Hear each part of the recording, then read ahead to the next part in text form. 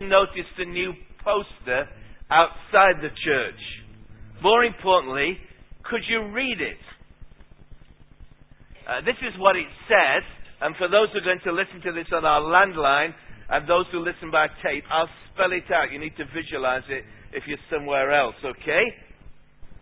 Capital D-N-T, new word, W-O-R capital E, new word, capital P-R capital A, new word N, new word, capital G-O-D-Z, new word, capital P-C, new word, capital W, capital L, new word, capital F, capital L, new word, capital U-R, capital H-R-T. Now, if you're my age and older, you'll probably struggle to understand or make sense of it. And I field tested this on Friday with two members of the congregation who both admitted to being over 60 years old. Eventually, we managed to decipher it, especially if there's a Bible reference underneath. However, almost all of the younger generation will be able to read it fluently. So, all together, if you think you know what it says, read it with me. Don't worry, pray, and God's peace will fill your heart. And hopefully a lot of the younger people passing by Charlotte Chapel will stop and look at it and read it, and especially the bottom of the poster which says, free messaging, no connection charge, anytime, anywhere, chat with God. Now, for those who still don't get it, and are horrified at the debasement of the English language, you need to understand that this is written in what is called text message format. It's used for sending messages by mobile phone. When I renewed my mobile phone contract recently, the young man in the shop tried to persuade me to accept a package, and he said, it's a great package. You get 500 free text messages a month.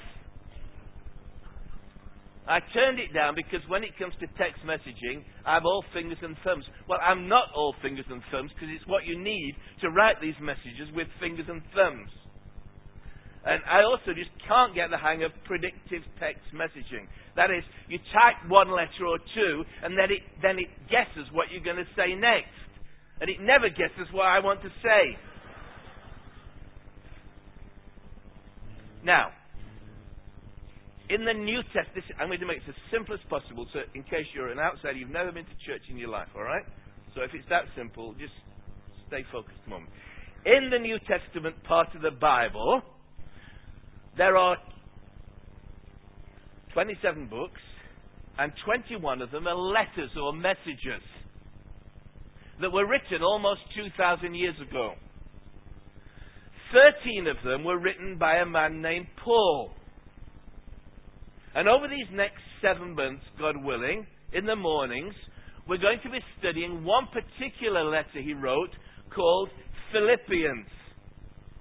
And it's called Philippians because it was written to some people living in the Greek city of Philippi, which Paul visited on one of his journeys around the Mediterranean, telling people about Jesus. And what I'd like you to do, I know what's happened to the picture there, it's gone strangely funny, but never mind.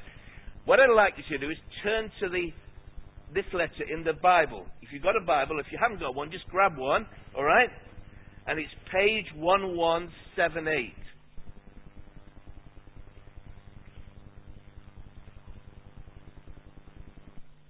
It will help to have one, so just grab one or borrow one from someone or whatever.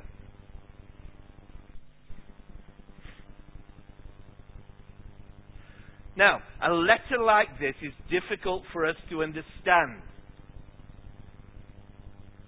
Not just because it was originally written in Greek, and we should get a picture somewhere of what it looks like in Greek. No, we're still struggling with the system. There you are. For those who read Greek, that's what it looked like originally. Well, it didn't look like that. That's a printed version of Greek.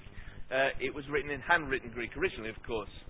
But because even in an English translation, it's not written in the way that we write letters. For example, I've chosen an example of one of the many letters and cards that I received following my accident. I know you're getting fed up with me talking about accidents, all right? This may be the last time. Maybe. Okay. I got a letter from a couple, Nietzsche and I got a letter from a couple who used to worship with us. I don't think they'll mind me sharing it with you, but look at what a letter looks like, a normal sort of English letter. You'll see it's headed with the address of the sender and the date. Then it begins by addressing us, Dear Peter and Nita. Then there's a message saying how sorry they were to her about the accident, and the dotted lines means there's some personal bits I've not included. And finally, there's an assurance of good wishes. And at last, on the bottom, if you don't know the address, you learn who sent it. That's a normal English letter, yes? Now, in the first century, people didn't write letters that way. Look at the opening verses of Philippians chapter 1. First of all, there is no address from where it was sent, and there's no date when it was written. If there had been, then quite a few New Testament scholars would have been out of business, and it would have saved several forests of trees which have been pulped for paper to write about these questions.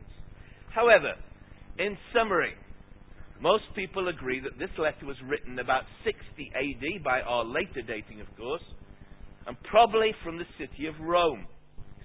Notice the letter begins with the name of the senders, Paul and Timothy. You don't have, this is the advantage to writing letters in Greek, you don't have to wait till the end of the letter and turn over to discover who wrote it to you. You get that first, alright? Next, you get the people to whom it's written, to the saints in Christ Jesus in Philippi. And this then is followed by a greeting. Grace and peace to you from God our Father and the Lord Jesus Christ. And what follows in the next 4 chapters, if you've got the book open in front of you, and the chapters and verses weren't, of course, original. They were added later to help you with references, so you can say, look at chapter 3, verse 8, or so on, all right? And finally, if you turn over in your Bibles, right at the end, there's a closing greeting. Greet all the saints in Christ Jesus. The brothers who are with me send greetings.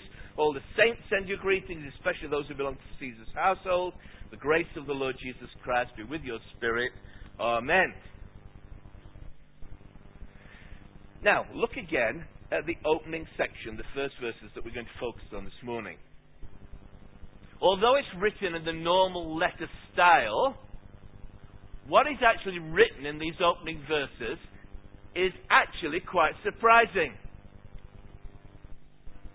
If it had been written with predictive text, you'd expect it to begin with St. Paul. But it doesn't. The writer Paul calls himself and Timothy, his colleague, servants. And he addresses the people who live in Philippi that he's writing to as saints. And not just some of them, but all of them. So, why does he use these 2 terms, servants and saints, in this particular way? That's what I want us to look at as we begin our studies in the book of Philippians this morning. Our series, Shining Like Stars. This morning we're going to look at saints and servants. Philippians 1:1-2, which you've got in front of you. And if you forget everything else that I've said this morning, let me summarize it by saying this. If we are Christians this morning, and I'll explain what that means, if we are true Christians, then we are all saints and we are all servants. We are all saints, we are all servants. So let's start with all saints, which has nothing to do with any singing group, all right? A recent news item declared saint-making Pope is ready to ditch the miracle clause. Candidates for sainthood will be exonerated from the requirement to have performed a miracle under guidelines being considered by the Pope. And it goes on to say, already under fire from some Roman Catholics for running a saint factory, the Pope is preparing to overturn a centuries-old tradition that candidates for canonization must have performed medically inexplicable posthumous miracles. In other words, you've got to have done a miracle after you've died, all right? The Pope, aged 84, has created 482 saints in his 26 years as pontiff, more than all his predecessors put together. Well, he may have created 482 saints who have died, but if we accept the New Testament definition of the word saint, there are probably at least that number of living saints here in Charlotte Chapel this morning. So, what are saints? The word literally means holy ones, H-O-L-Y, ones. And the Greek word holy, and its Hebrew counterpart in the Old Testament part of the Bible, means separate or apart. One writer says the idea the words express is belonging to a different order of things, living in a different sphere. The word holy is the one word which summarizes what God is like.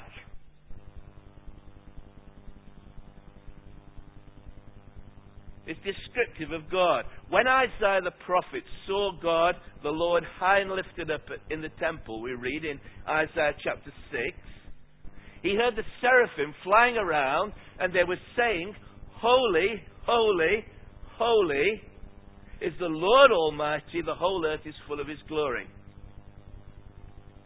Now, amazingly, it is this word that the New Testament then uses to describe human beings, holy ones, God's saints living in Philippi and in places such as Rome, Romans 1 verse 7, or Corinth, 1 Corinthians 1 verse 2, and Ephesus, Ephesians 1 verse 1.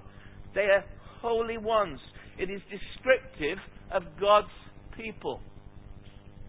Now, by what right can such people be called saints? Are they special people who have performed miracles? Or are particularly virtuous? Or especially worthy? So that they've been chosen to receive this accolade in God's birthday honours list? Not at all. Look, for example, at the kind of people who were saints in Philippi, which we heard from the young people when they read the story of what happened when Paul visited this city on his missionary journey. And you will see there is a great diversity of people. First of all, there is a woman named Lydia, a very wealthy businesswoman. She dealt in the exclusive trade of cloth dyed in purple, which was only available to people who could afford it, like kings and governors. And this cloth came from her hometown, miles away in the Roman province of Asia, in a town called Thyatira. In fact, many people believe that Lydia was not her name, but her trade name. She was the Lydia lady. You know, like the Tupperware lady? Well, only a much higher class, all right? So here's the first saint, a rich businesswoman. Now, perhaps that's not such a surprise, because we read that she was a religious woman who met with other women by the river Ganges outside Philippi for prayer. But the second saint is very different. An unnamed slave girl who probably came from Greece itself, a local. She was possessed by a demonic spirit and had the power through that to predict the future. One that her owners used to make a lot of money. So, here's a young slave girl. And the third person is very different again. Should we think that saints are limited to women?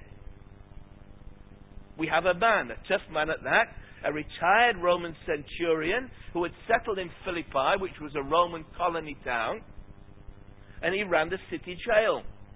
A retired Roman centurion. Now, what do they have in common that qualifies them to be called saints? Male and female, young and old, rich and poor, slave and free, Greek and Roman.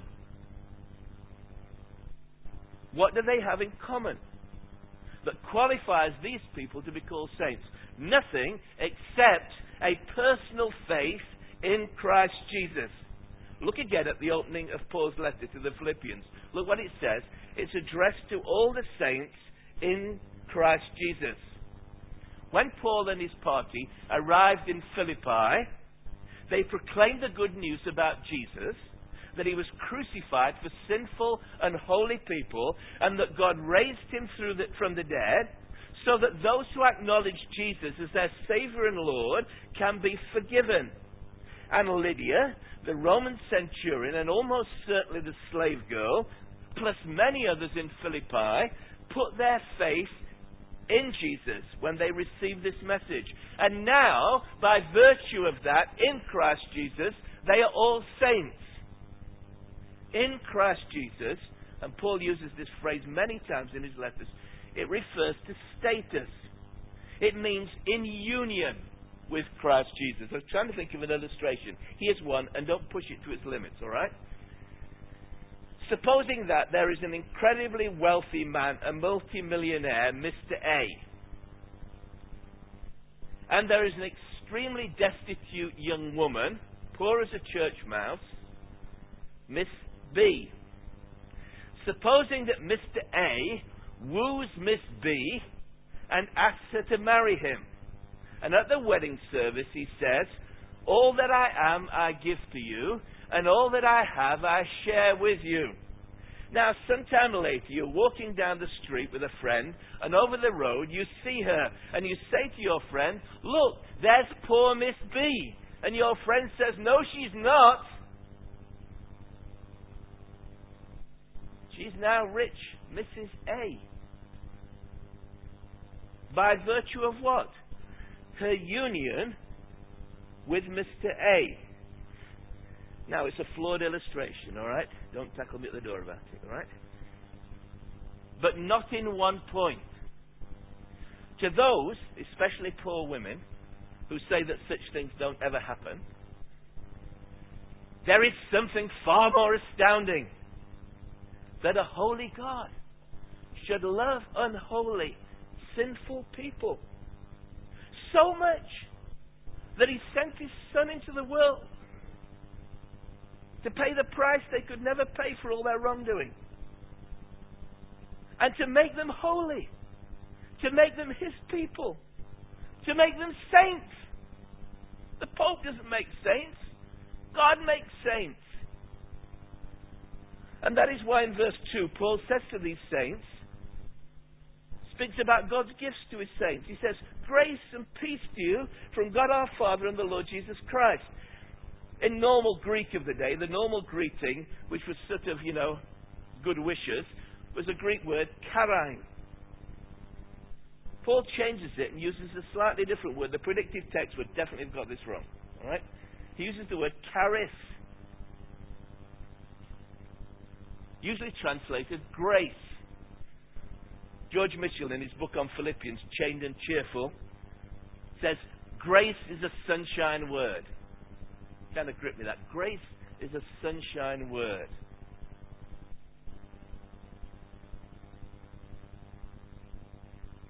Grace is God's incredible favor shown to people who don't deserve it. We used to say that grace is, when I was in Sunday school, Grace, God's riches at Christ's expense. So Paul writes in another letter to the Christians in Corinth, "For you know," think of my illustration again, "for you know the grace of our Lord Jesus Christ, that though he was rich, yet for your sakes he became poor, so that through his poverty you might become rich." Do you get it? Do you know it?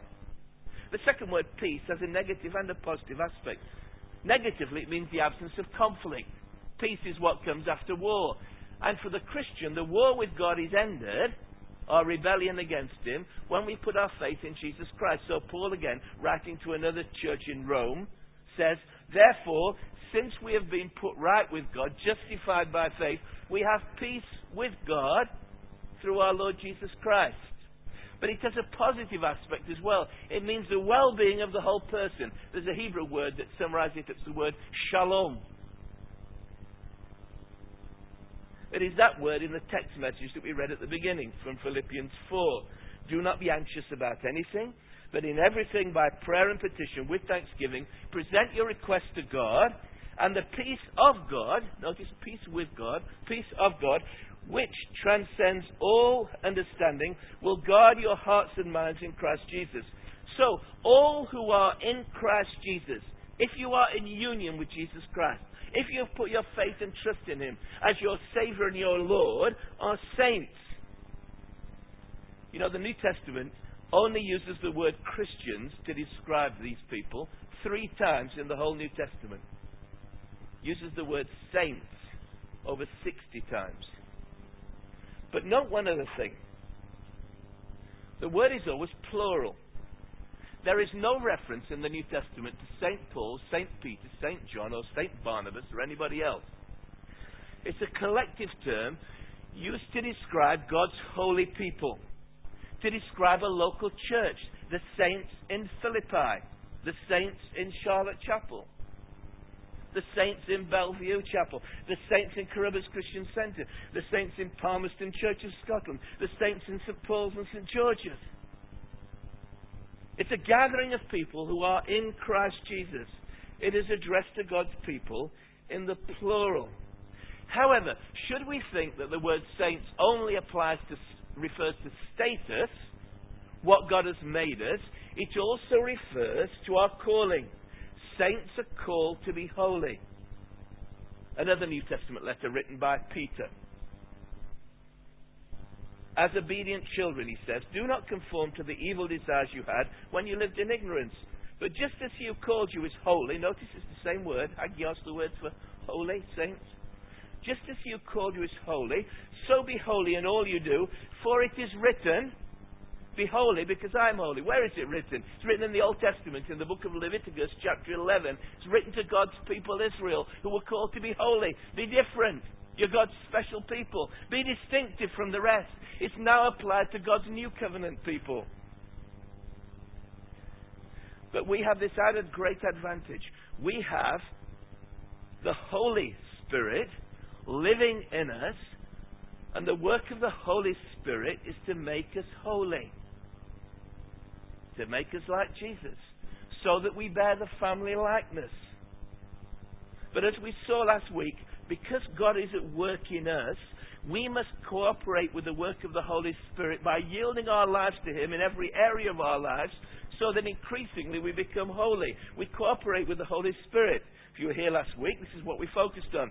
Continue to work out your salvation with fear and trembling, for it is God who works in you to act according to His good purpose. And the result of all this is that we become holy, distinctive, different from the rest, as a community as well as individuals. So our verse for the year: do everything without complaining or arguing, so that you may become blameless and pure, children of God, without fault in a crooked and depraved generation, in which what? You shine like stars in the universe. You stand out. You're bright. You're different. Set apart from the crooked and depraved generation in which you live. That's the great challenge, isn't it? When people get to know, if they come into Charlotte Chapel, I don't mean just into a church building like this, but when they get to know this fellowship, do people say, there's something different about your relationships with one another that I've not found anywhere else. I belong to so-and-so club, and I go to so-and-so gym, and I belong to this association, but there's something different about this. You're all such a different crowd of people. I mean, look around at Charlotte Chapel. There's young and old, there's rich and poor, there's clever and not so clever, and, it's this great diversity of people. What is it that unites us? That we're in Christ Jesus. But are we distinctive? Are we different?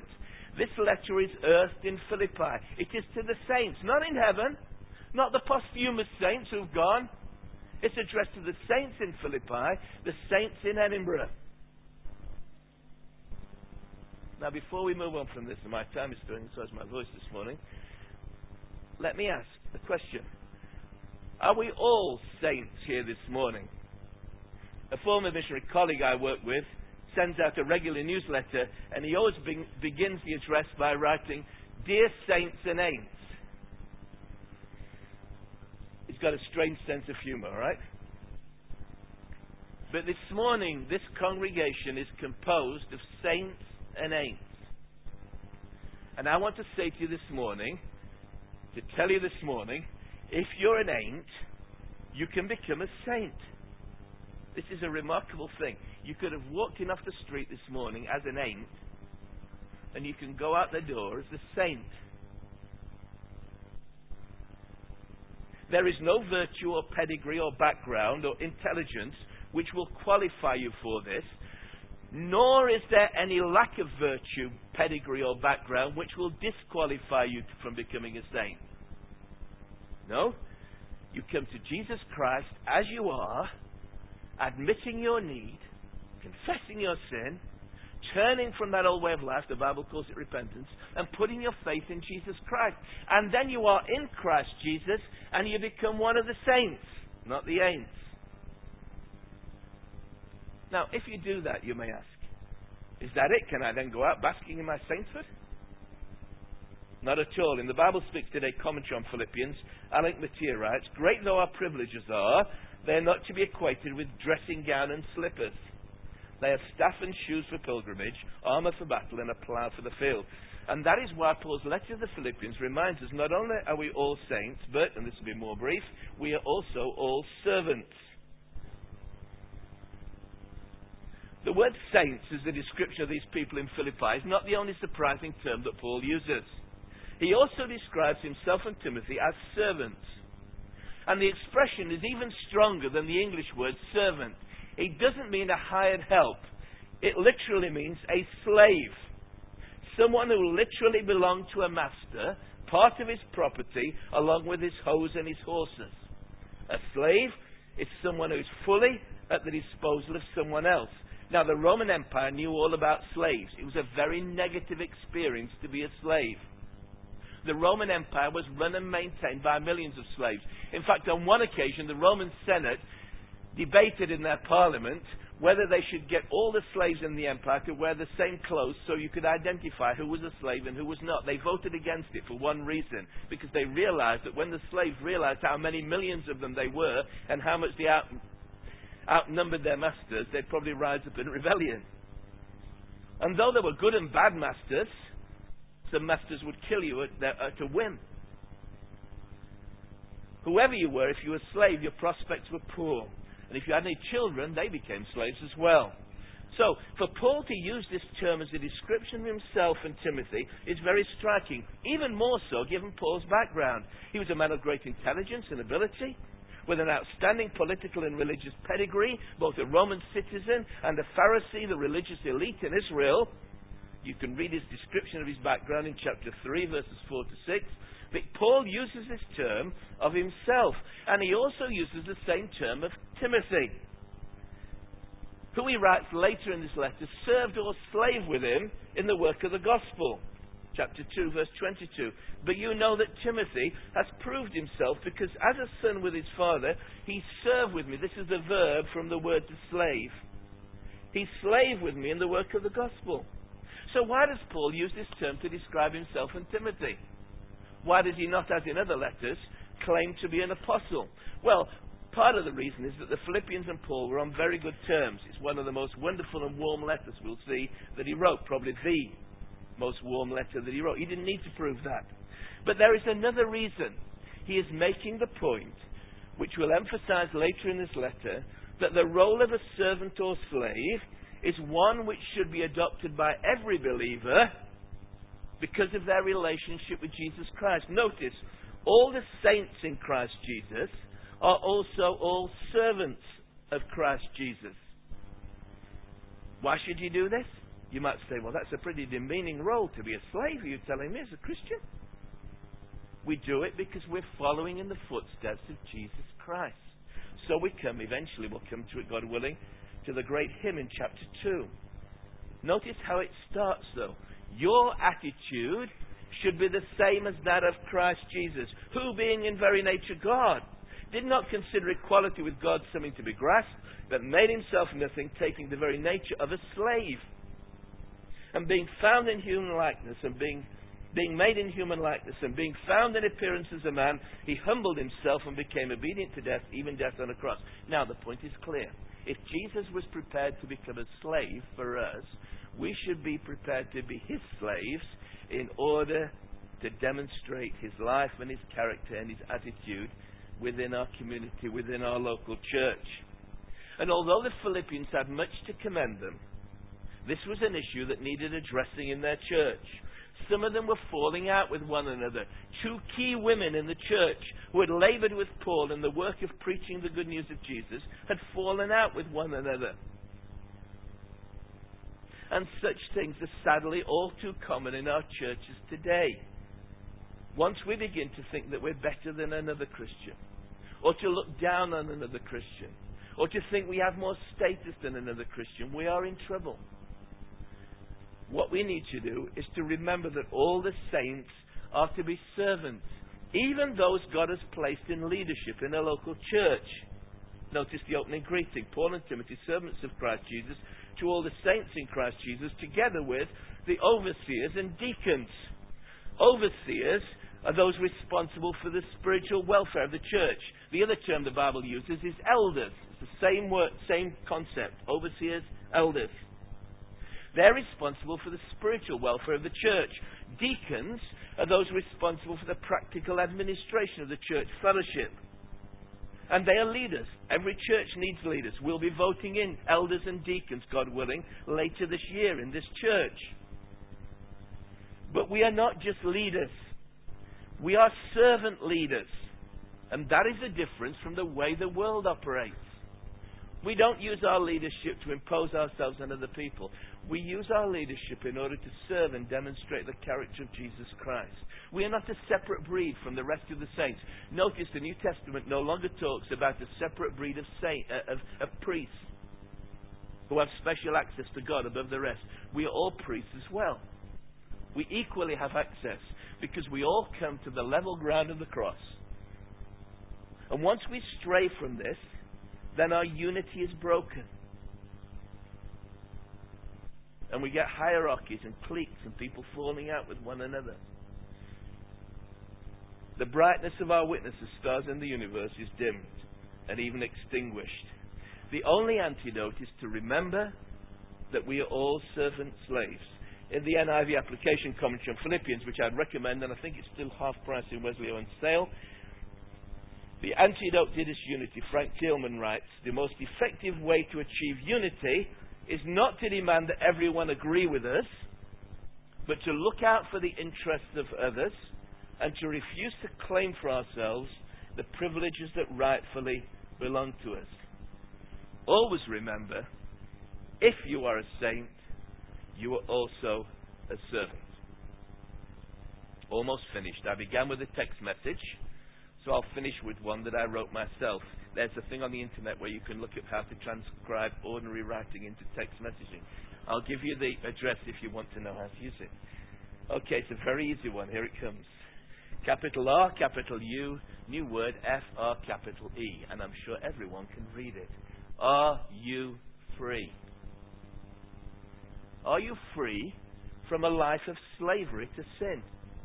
You see, if you're not a slave of Jesus Christ, there is only one other alternative. You're a slave to sin and sinful habits. And only Jesus Christ can set you free. As Bob Dylan memorably once sang, you got to serve somebody. It may be the devil or it may be the Lord, but you got to serve somebody. So, are you free? Has Jesus Christ set you free? Or are you a slave to sin? This morning you need to come to Him if you're still a slave to sin. Because Jesus said, the one whom the Son sets free is free indeed. But are you free, available, willing to serve the Lord Jesus Christ? Are you at His disposal, ready to do anything He might ask you? Even the lowliest of tasks that no one else wants to do and no one else will see. You say, why should I do that? Because it's an enormous privilege to be a slave of Jesus Christ. That's why Paul was prepared to discard all his privileges, and he said, I count them as rubbish compared with the great privilege of knowing Jesus Christ and also of serving Jesus Christ? Are you free? I hope so in both senses. Let's pray together.